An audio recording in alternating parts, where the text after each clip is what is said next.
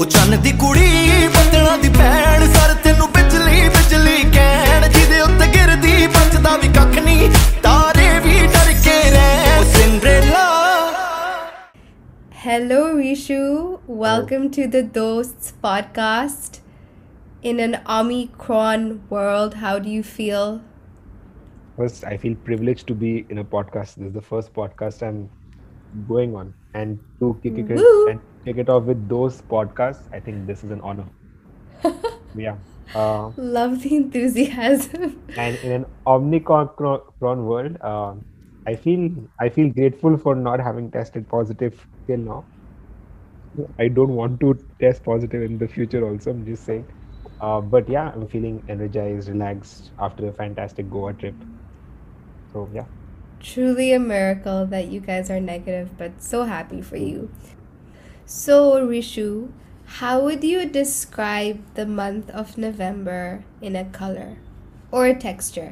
Month of November or December? Sorry, my brain. How would you describe the month of December in a color or a texture? Month of December would be somewhere, it would be like a mix of ochre and like a light blue. So, you know, those, like whenever I think of December, I automatically think of beach, sunny days, and, you know, that vibes. And for some very weird reason, that lady, you know, who was giving us massages, she like her, like that aura or that is coming into mind. So like the texture that I'm feeling is like, you know, when someone like someone like rubs your back for that massage, that's the texture that's in my mind or the sensations in my body. We need like Goa part 2 right now. I feel that. Wow. Yeah. So you mentioned that if I asked you the same question of how you were feeling like a few weeks back, you would have had a different response. So in light of that, what emotions do you think you've been carrying with you over the past few weeks? Very difficult question. Also very difficult because I don't take time to self-interrogate and like think about what I'm feeling. But I think if I had to say something, I think I'm feeling a lot of vulnerability. Vulnerability is the emotion that I don't allow myself to feel very often. But I think in December I allowed myself to particularly feel vulnerable in moments, even if it was, you know, small tasks at work. For example, I didn't know how to do something properly, and instead of, you know, trying to cover it up and, you know, go and Google or like see YouTube Indian guys and try to learn how to do it, I just was very normal and vulnerable with like my MD and said, "Hey, dude, I've just graduated recently, and I'd be really grateful if, you know, you could teach me this." And that one moment of vulnerability just like changed the dynamic. I became very close to him, and now he taught me everything that there needs to be. So that's one example of expressing vulnerability in professional spaces. In personal spaces, I allowed myself to be vulnerable. I don't know how do I give an example of that, but I just allowed myself to, you know, feel not okay in certain times, or I allowed myself to take a day off and relax and, you know, like not worry about, oh, going back to work again, and telling myself that, you know, it's okay that I'm allowed to have some bad days, and not every day needs to be comfortable, good, or like end with a high. So yeah, that is a small example of vulnerability. It sounds like you allowed yourself to feel what you were feeling Yeah. at a given moment, Yes. which is really hard to do, especially in just like the world we live in, right? Where we constantly just have to do deliverables, we have to produce, so we just like shove away everything we're feeling in order to be able to be productive, right? Yeah. This word productivity, right? This concept of being productive all the time, I think causes so much damage that we like don't even imagine. Because you're always expected to be productive. If you're sitting idle at home watching Netflix, or, you know, like reading some trashy book, then you're automatically considered as not productive. But I've started to realizing that even those traditionally non-productive hours should be counted towards productivity, because they allow you to be more productive in the hours that you actually need to be. So that is a new realization that's come in the last few months. Good for you, those. Woo!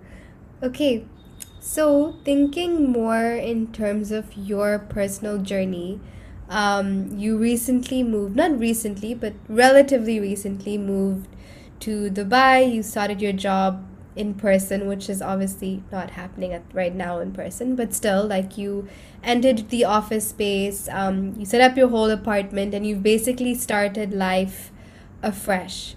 So, how does that feel? Like, how has this journey of movement and starting again felt like for you? Has it been what you envisioned it to be? And yeah, I guess what are some of your reflections from this new beginning? I have always imagined starting this journey since like the last 4 years. So like since the day I got into NYUAD, this is exactly the journey that I wanted to start. Do a consulting job in Dubai, in this area. And this is always, for the last 4 years, ever since I was introduced to this industry, I've always imagined this, like, hey, in the next 3 or 4 years, this is where I want to be. And this is what I want to start doing. So every time I used to talk to people who were doing or were living this life, I used to always form certain notes and certain ideas of what this lifestyle would be in my mind.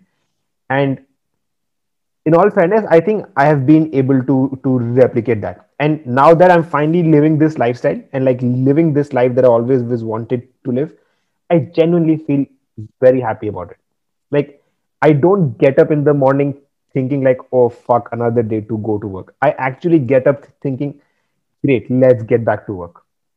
Like, I don't mind working those late hours. I enjoy working. So like, that's going well. This entire process of shifting to Dubai, like, creates setting up my new home. I felt a certain sense of like thrilling emotions building inside me. For the first time, it was me setting up a place that was completely my own. It was not related to my parents or not related to any of my friends. It was just my own. Like, I get to call this my house, not my parents' house or not anybody else's house. So like now when I go back home, like to Guwahati, to India, like the association changes. Like, that's my parents' house. Now I'm a guest there. This is my house now. So like that bed where I feel more comfortable sleeping at night, it's here, it's not there. So that's an emotion that's built in the last 1 month. That's the kind of feeling that I've had. And honestly, I think it's been a great experience. It feels so much. It feels. I feel it's an accomplishment that uh, I deserve and that I've worked really hard for. And honestly, I feel really happy having this. I feel like a lot about your life, how you've chosen to lead it, has been quite intentional, but also quite like rigid and focused. So, in this movement, this starting afresh, is there something about yourself that you have found surprising, like something that you didn't anticipate, but you've started to realize about yourself? Surprise me about myself. I think this is also a very good question. One is that I hate it when things don't work according to my plan. I absolutely hate that thought. Or like, I even hate that happening in my life. Like, you're absolutely right that I tend to plan almost every last detail of how I want things to be. For example, like when I was moving into my house, I make sure that I get Wi-Fi a day before I get everything else in my house. So I can come in, I can do those measurements, and I can like plan in my mind where my bed needs to go, where my table needs to go. I literally got like a sticky note, like I got a sellotape, and I cut small parts of that sellotape to like put it in corners where my bed needs to go, where my table needs to go, even before the furniture came in. Then I planned all my furniture to come in at the same time as my fridge and my electronics at the same day. So everything in my house is done at once, and I don't have to like sleep on like the ground or like don't have to like sleep in the hotel somewhere. But that is the uh, last level of detail that I plan to. Now, the problem with that is if something doesn't happen right in that process, then it frustrates the fuck out of me. So, for example, the curtains were supposed to come that day, but something happened and that guy could not deliver the curtains that day. That frustrated the fuck out of my mind. I had to sleep without those, those what do you call those dark curtains. Arey, Like blackout. yeah, Blackout. blackout curtains. Yeah, I had to Hmm. sleep without them for the night. Not that it's a big deal. Like I peacefully slept, but I just wanted to sleep with them. So I 100% agree to you telling me this. And one thing that I've discovered is that one, I don't react well to when things don't go the way that they're supposed to go. But the other thing that I've realized with that is that if they don't go the way that they're supposed to go, it's also fine. Like you live and you exist and things go on. Like it's not the end of the world. So yeah, that's actually that. And third, I've realized that I can cook pretty decently because I've been cooking. So I've been having my own food most of the time. So yeah, I've learned that I'm quite a decent cook. Hashtag if my mom is on the call and if she's giving me instructions. Otherwise, it's all whatever I want to mix and I eat. Rishav, remember when you used to feed us in New York? In New But York, you yeah, would use those pre-made masalas. yeah. Yeah. Now I make masalas. Now my mom Now is on you the make call. your own masalas. No. My Wow. mom is on the call. She tells me, "Itna sa salt, itna sa hari mirchi, itna sa," and I, and I'm like, "Mom, itna sa kya hota hai? How much is itna sa?" She's like, "Arey, you will Itna do sa. mazak." She's a pro. On the phone also she can tell me how much to put and like how much not to put. Yeah. So we live. Dope. So Kashif, Ashna, Lubna, you need to have a meal at Rishav's place. Oh, definitely, He's gonna cook for definitely. you guys.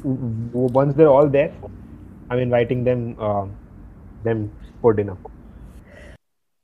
And stay positive and test negative. That's the only thing you all should know in your life. Make that your mantra and know that everyone loves you all. I love you all a lot.